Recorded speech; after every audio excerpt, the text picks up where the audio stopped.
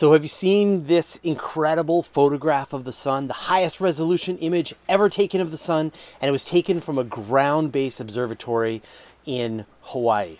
It's the Daniel K. Inouye solar instrument, and it is unbelievable. We've talked about all these enormous monster telescopes that are coming, but this one just kind of snuck through our radar, and yet here we are. We've got first light and many more amazing observations to come. You're looking at the highest resolution image that has ever been taken of our sun, using the brand new Daniel K. Inouye Solar Telescope in Maui. These lighter regions are convection cells, blobs of hot gas the size of Texas, which have carried heat from deep below the surface of the sun and releasing it into space. The darker lines are cooler regions, where the material is sinking back down into the sun. This image is just a demonstration of the incredible power of this 4-meter observatory, which will join NASA's Parker Solar Probe and ESA's Solar Orbiter in ushering in the golden age of solar astronomy.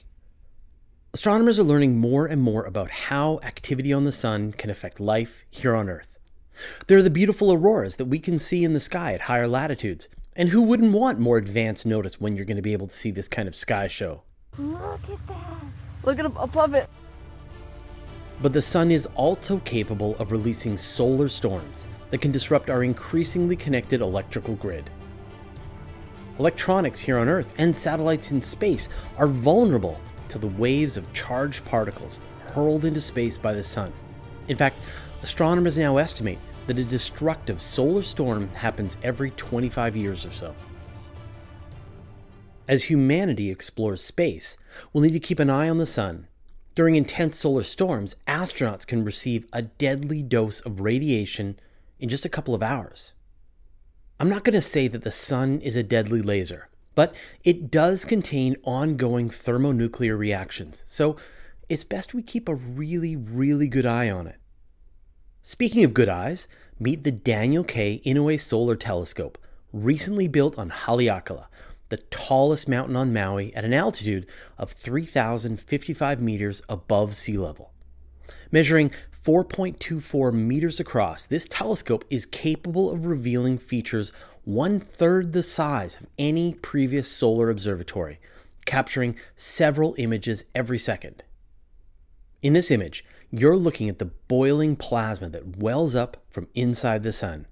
This is the only way the heat generated in the core of the sun can actually escape through the stellar material. You can see a similar effect when you boil water on the stove, or make oatmeal, or yes, a lava lamp. These are known as convective cells. As the material releases its energy into space, it sinks back below the surface along the darker lanes.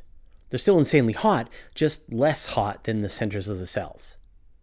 As this plasma rises and falls, the sun's magnetic field twists and turns, getting tangled up. Then, the fields reconfigure, creating a flash of radiation and hurling material out into space.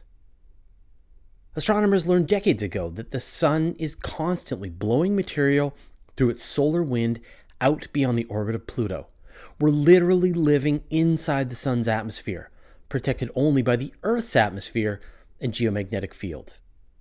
At this point, astronomers can only give us about an hour's warning when a powerful solar storm is going to strike the Earth. But the hope is that a better understanding of the sun from the Inouye Solar Telescope, as well as the Parker Solar Probe and Solar Orbiter, will give us 2 whole days of notice of an incoming solar storm, so we can batten down our electronic hatches.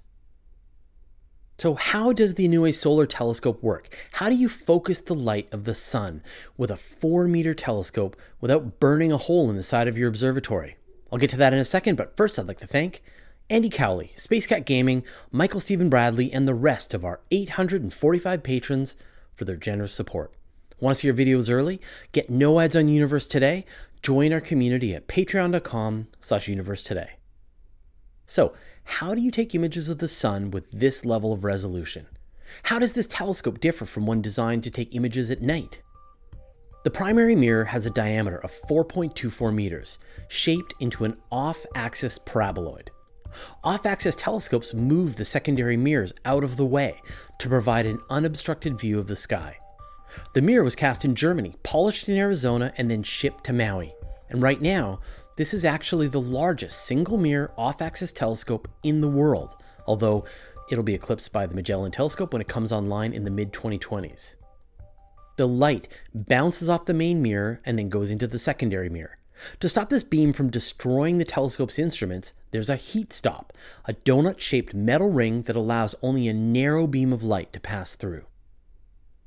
Surrounding the entire observatory is the dome, which is covered by thin, actively cooled plates, which minimize the temperature difference between the dome and the air. Think about how the air shimmers above the road on a hot day. Shimmering is bad for telescopes.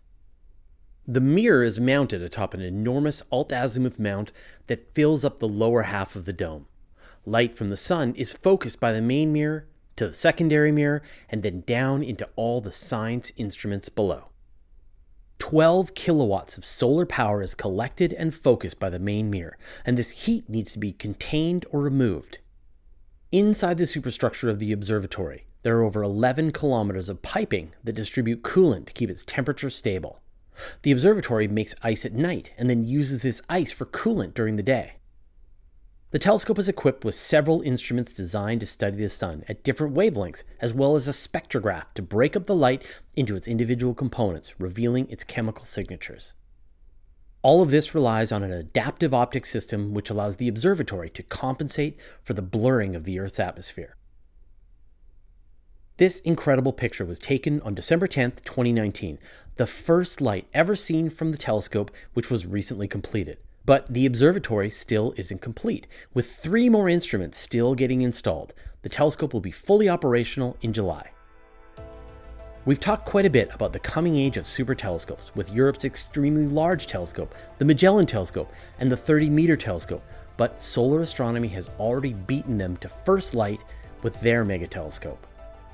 Thanks to the Daniel K. Inouye Solar Telescope, astronomers have a powerful tool that will let them study details on the surface of the sun with more precision than they've ever had. They'll be able to watch how small features like convective cells and sunspots relate directly to the larger solar weather we experience here on Earth. With better knowledge, we should be able to prepare ourselves better when the next solar storm is headed our way. What do you think? Let me know your thoughts in the comments. Here are the names of the patrons who support us at the $10 level and more. Want to see your name here, support the work we do? Go to patreon.com/universetoday. Once a week, I gather up all my space news into a single email newsletter and I send it out. It's got pictures, brief highlights about the story, and links you can find out more. Go to universetoday.com/newsletter to sign up.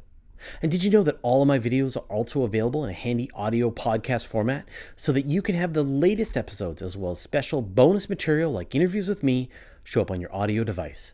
Go to universetoday.com/audio or search for Universe Today on iTunes, Spotify, or wherever you get your podcasts, and I'll put a link in the show notes. How bad can solar storms get? We did a whole video about the Carrington event, a solar storm that struck the Earth back in 1859. It was so powerful you could see auroras near the equator, and telegraph poles caught on fire. And you can watch that video now.